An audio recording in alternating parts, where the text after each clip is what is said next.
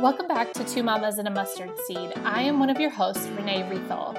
Today, Kisa and I continue our conversation with Jon'a Joiner as we talk about workplace and self-care. Jon'a is a wellness expert who's spoken around the country and has also been featured in Parents Magazine. Okay, so in Austin Channing Brown's book, we just talked about it, she also discusses questions people of color can ask organizations that claim to not have biases and value diversity. So 2 questions. Jon'a, do you think people of color should get a clear picture on where organizations stand in that regard? Or should that be less of a priority if the job description, like you just said, is well suited for that person? Should they ask the question? Yeah. Should they be clear on that before taking a position at the company on where they stand in this regard? Or should that be less of a priority versus the job if it's well suited for them? I don't think the job can be well suited for them if they are unable to be themselves at work. You can do anything for a little while, but that's when you start to see that revolving door of talent, especially of your, minoritized talent. Because, people leave managers versus companies or supervisors, right? Because your supervisor is your direct line of contact and someone that you experience generally every day. So if there are microaggressions or micro insults, et cetera, that you experience as a result of your work team or with your direct supervisor, that's why people leave organizations.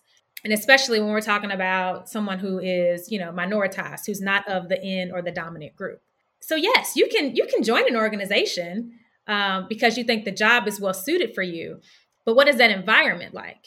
Right now, we have more of a capacity and interest to talk about workplace wellness and to talk about psychological safety at work because we've realized that how important those things are. How much you get, your salary and your position and your title is not the only, they are not the only driving factors anymore. And they're not going to keep your top talent at an organization. That's just not, it's not enough anymore, right? So you do have to think about, so organizations have to think about employee well-being, and then the individual themselves has to think about what their experience is going to be. Now, of course, people are going to do whatever they feel like they have to do to support their families. So there are plenty of people who still, right, will take a job that is toxic, that creates, crazy amounts of stress, that probably even puts them on some sort of medication just to be able to go to work every day and to get that paycheck. So yes, there will absolutely be people that will continue to do that because they feel like they have to, right, to support their families. That shouldn't be the standard. It just shouldn't be that way anymore. And I think organizations are slowly becoming more aware of that and slowly realizing the importance of the workplace wellness that we're talking about and employee well-being. And you're starting to see those changes happen. But it's a little bit of a slow burn, but I think we'll continue to see more and more companies prioritizing that. Yeah. So that leads me to this. I saw a headline the other day and I didn't read into it because motherhood, how that does. And I think my child, as I was seeing this article, I think my child is mama. Anyway, but the headline was, I need to go back and find it, America's obsession with race. I don't know if you all saw this. And the subhead under it was something along the lines of, we are talking about it all the time, almost as if we're talking about it too much. And when I saw the headline, I was like, this has got to be written by a white person. And then I had the mama in my ear and I had to walk away from the computer. So Jon'a, what do you think about that? Are we talking about it too much in general? Are we talking about too much in the workplace? Give us the real deal on this one. So, okay, real deal. Black people talk about race all the time. Again, it's like we don't really have a choice not to. Because of just our different experiences and how we walk and navigate through life. Race is always very, very close to the forefront, if not the forefront all the time, because we do live in a racialized society. We often hear, people of the majority, you know, white folks say we're always talking about racism. Black people talk about racism too much. But at the end of the day, how you see me as a Black woman, right? You see me as different from you. So just that alone is racial. It doesn't make you racist, but what I'm saying is that race is always present. It's always at the forefront. It's always part of our how we see, right? It's how we see, it's how we engage with each other. Because again, our country was kind of built on the fact there was one group dominant above another. And it was purely based on the way that we looked, right? Like based on our race. So, but does talking about it a lot right now, especially in what we're going through as a country, like for my white friends, honestly, who have this icky feeling in their stomach as if, yeah, we are talking about too much and it needs to stop. Because I know people feel that way. Welcome to the party. Welcome to the conversation. Right. So does it have to be a bad thing? No. That we're talking about it a lot right now. No. What do you say to those people who have the icky feelings about it? Talk about it more. If you're trying to get stronger, you work out more, right? You lift more weights. If you're trying to get better at something, you practice at it. And this is no different. You know, it takes continuing to have the conversation and continuing to listen and want to learn. That's with any new thing, right? That is uncomfortable for you or for anyone. And I've heard you say a couple of times, Renee, you know, so to my white friends and I'm not saying that we should pinpoint folks, right? And say, right, white people, you need to be, and Black people, in my opinion, we all need to be having these conversations. And again, just because it doesn't affect, like for instance, what's going on with the Asian American community, right? And all of the violence and things that is taking place. That is an important conversation that we should all be having. That's right. And just because I'm not Asian doesn't mean I can't, you know, empathize with what's going on within that community. I can care. I can reach out to my, you know, my Asian friends and my colleagues, and I can check on them and I can ask them, you know, is there anything that I can do to support you? But then I can also not put the burden on them. I can also do research, and I can also, you know, do my own work to identify how can I support this community? How can I educate myself about this community as well? So it's not always putting the burden on the marginalized or the minoritized community. It's also what can you do, right? What's your own personal accountability or responsibility to be a good citizen of the world, right? And try to help. Yeah. That's right. I think that's good that you said that, but I do think you're able to say that because you are a person of color, that it needs to be everyone's conversation. I do think there's a segment of the white population who doesn't believe in this conversation. I really do believe that's true. And I also would say, man, it's not 30 years ago anymore. All this information is at our fingertips. Right. If you have a computer and an internet connection, you can find this information yourself. Like that maybe sounded a little too flippant, but it's very true. It's all out there. Yeah. All of this history is out there now. It's not like you're relying on the textbook anymore. So it hit me hard when Jon'a and Kisa talked about how they can't escape racism, that they live this life in America every day. As a mom, I have wept over this very thing for my boys. And to think that some Americans think race is talked about too much, well, that's a hard pill to swallow as a mama. What if your child were being discriminated against for one reason or another?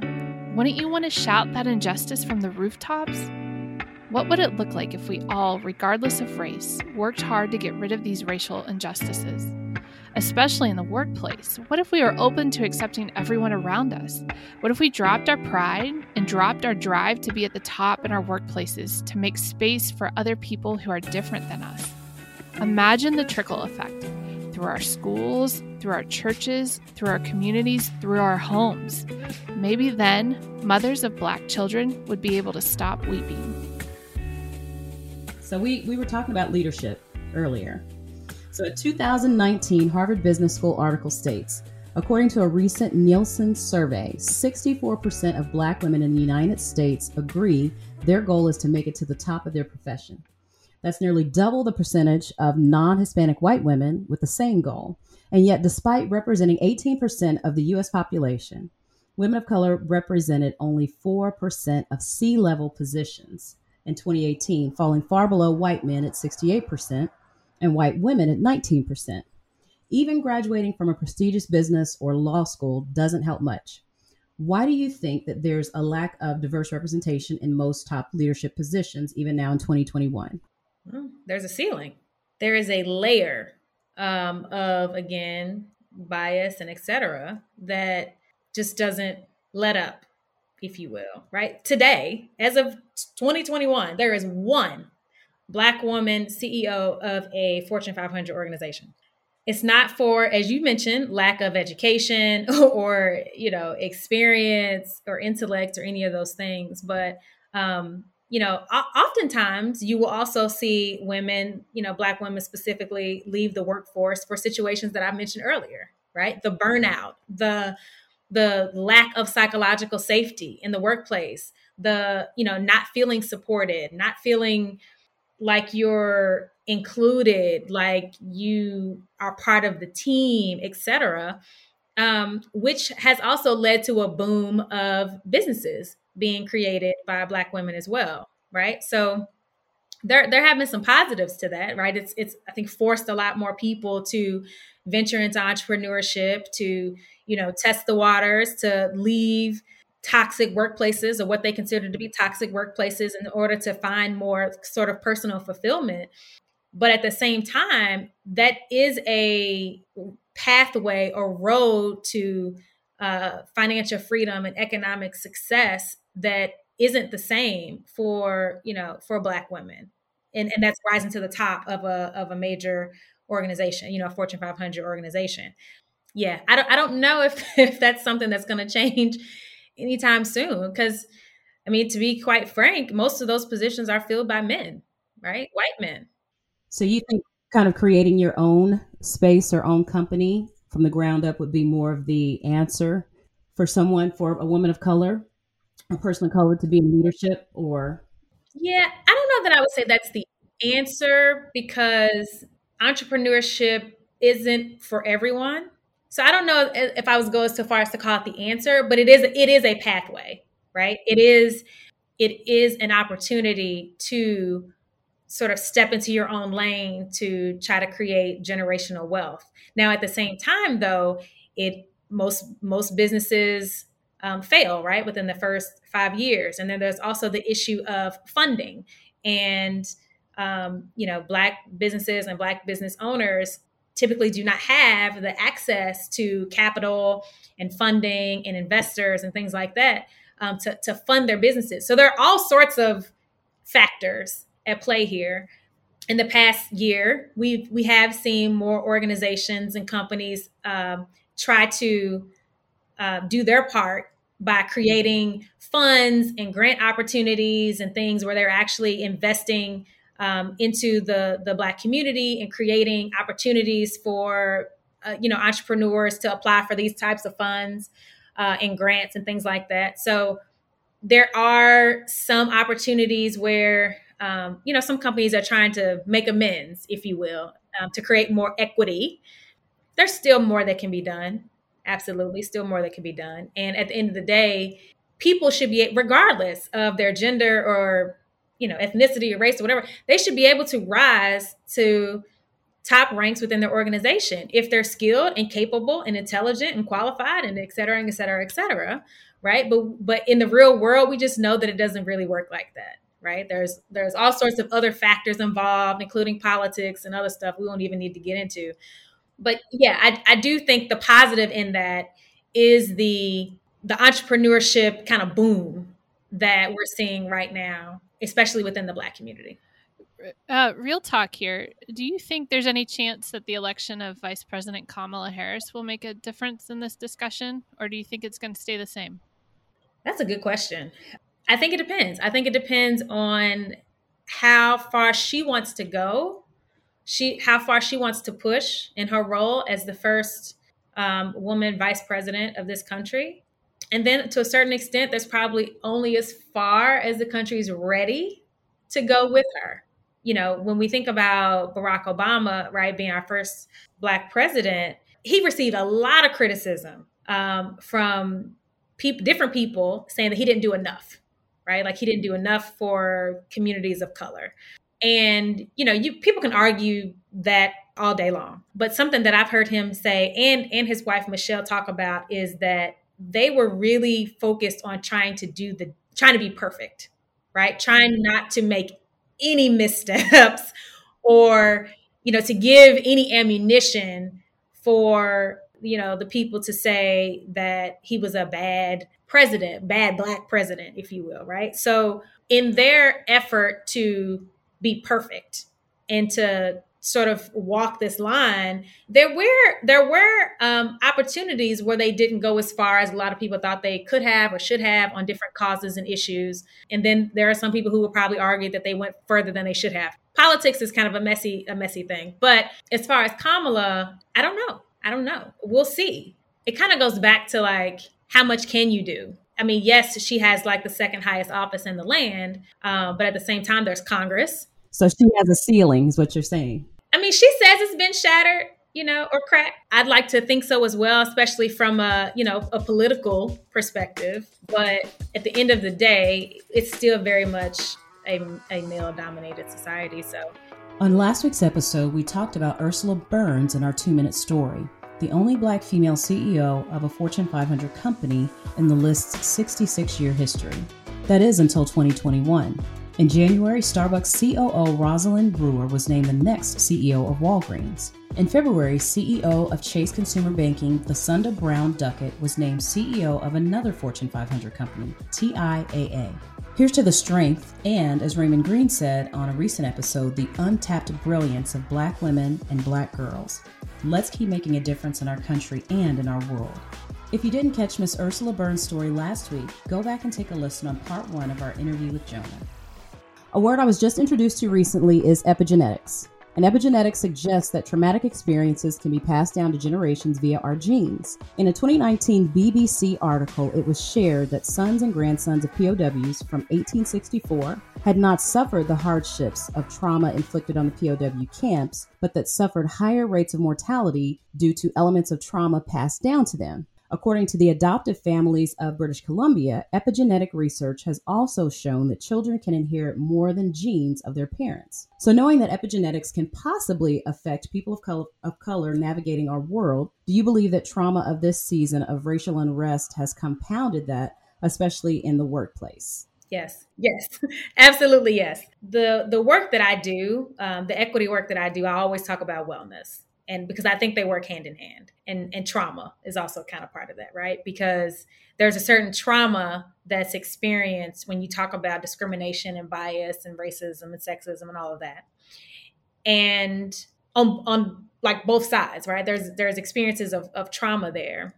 And it's important to acknowledge that trauma in order to heal and therefore create a more inclusive environment, right?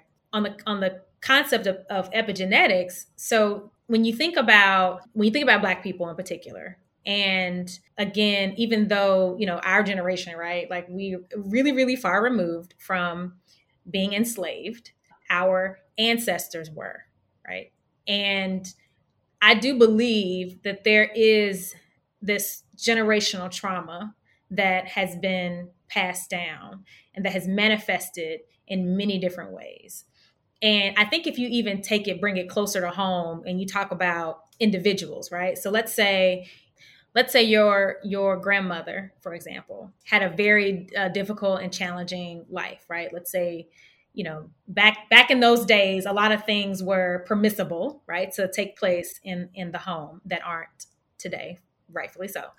But that trauma is indeed passed down, especially if it's not dealt with. Right. So if your mother experienced trauma, let's say there was some abuse, right? So let's say there was some abuse in the home with your mother, right? If she never dealt with that abuse, she never healed from that abuse, which means that she lived her life out of that trauma, out of that abuse. She raised you or her children out of that abuse and out of that trauma.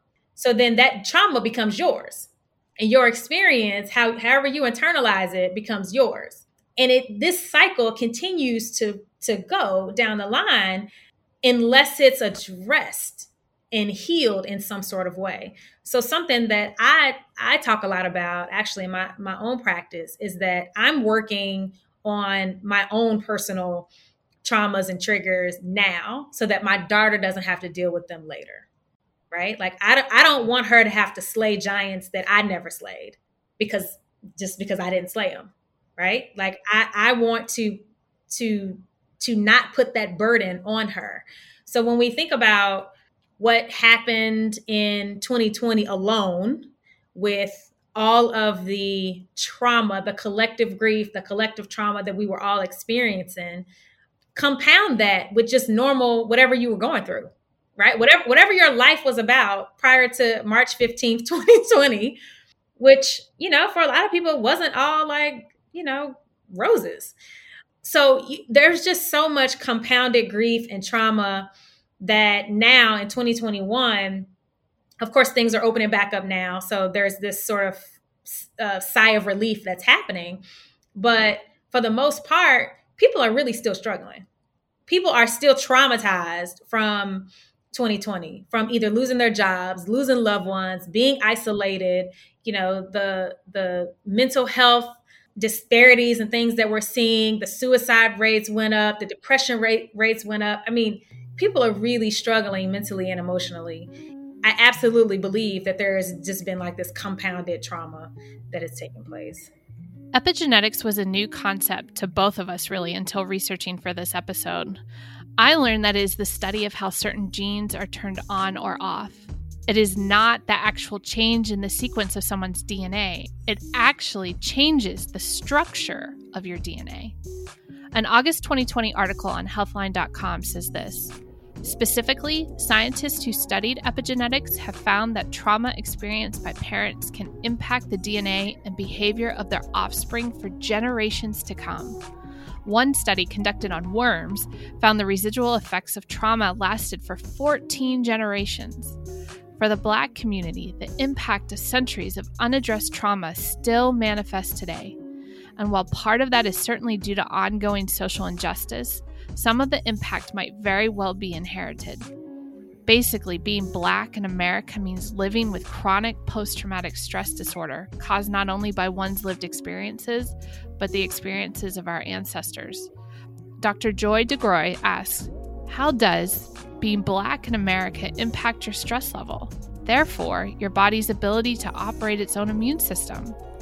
Once you understand it, then you can deal with it. What tools do you think for our listeners, what tools would you leave them with regarding how to navigate workspaces in the most healthy way if they've had challenges in this area? So the community that I started is called Drink First Then Pour, and it is all about prioritizing self-care. But people often think of self-care as like a spa day or, taking a vacation or whatever. That's not really self-care. I've reframed it. Self-care is about mindset. It's about the ability to prioritize yourself, to do things that are restorative for you. Yes, that could be a spa day. Okay. But it could also be, do you know how to create boundaries? Do you know how to say no? Are you engaging in things or disengaging from things that are unproductive, that are unhealthy? That could be people, places, or things. So all of this is about self-care. So I have what I like to call the DRINK principle, and it's an acronym. So the D is for do less. Sometimes we are just doing too much. There are times where we're feeling good and we're in a groove and we can just kind of keep flowing, and that's great. Lean into that. But then there are also times where our body, everything is telling us that we need to rest. We're physically, mentally, emotionally exhausted. We know we have nothing else to give. We know that we're on autopilot, right? Like, give yourself the permission to do less. So the R is for recognize who and what serves you to be your best self and who and what does not.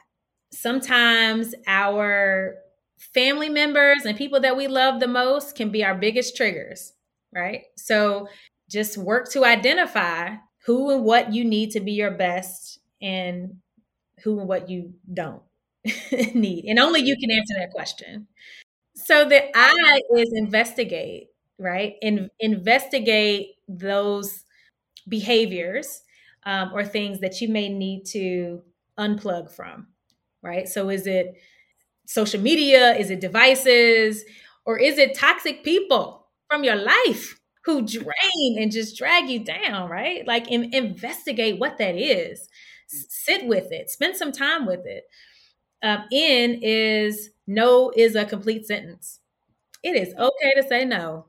And period, like dot, no dot, right? We oftentimes want to give these elaborate explanations and go into all these details about why we can't do something because we normally do it. And we don't want people to think that sometimes just say no. And it's really hard. It is really hard for people to say no, especially women. Oh, especially women. And I recommend, because people are like, well, how do I get comfortable doing it? Practice it. Just start saying no. Right? Like your child or your spouse or whoever, somebody asks you to no. And just let it sit. And just let it sit for a second. Because they're gonna be so confused, like, well, why? And then walk away. It's not easy for us to do, again, especially as women, because we like to, wear our cape, our superwoman cape, put our little mask on, not our N95 mask, but like our superhero mask. Take that off. Take it off. Take off the mask, take off the cape. Listen, because over hustling and burnout is not a badge of honor. It's not, ladies. It's not. Okay, so K is basically just knock it out, right? So rinse, repeat, all that. So that is the drink principle. Something that I live by, something that I talk to all my clients about, and really that is a self-care mentality. It really is. Those boundaries, setting boundaries is so important. We let people just tap dance all over our boundaries, and then we wonder why we're always stressed and the rates of heart disease and stuff among women is high. It's like we're stressed and we're overworked and we're overwhelmed. And, sometimes that's society, but oftentimes it's because we don't know how to create boundaries for ourselves and to say no. Man, this was therapy, Jon'a. Yes. Listen, you're awesome. You're so awesome. I'm seriously sitting here. She's preaching to me, Kisa. Well, both of us. Did you see me put my fingers in my ears? I know you did. The word no can be a complete sentence. We need to set boundaries. We hope you all were able to take a deep breath while listening to Jon'a. Thank you, Jon'a, for bringing this incredibly valuable tool to us and our listeners. That's good. What a blessing. You have been such a blessing to us today. Thank you. Oh, thank you. This was a great conversation. Thank you for inviting me. Gosh, guys, such a big thank you to our guest, Jon'a Joiner, for the last 2 weeks. Wasn't she awesome?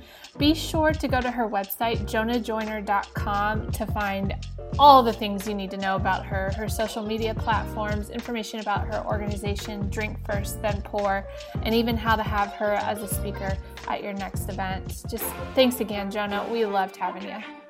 Thank you so much for listening to this episode of Two Mamas and a Mustard Seed. Remember to be humble, be kind, be courageous, and be good listeners. Two Mamas and a Mustard Seed is written and produced by Kisa Holke and myself. Music is licensed through musicbed.com. Learn more about us, hear more episodes, and send us your questions and comments at twomamasandamustardseed.com. Walking on sunshine, all my troubles melt away. Yeah.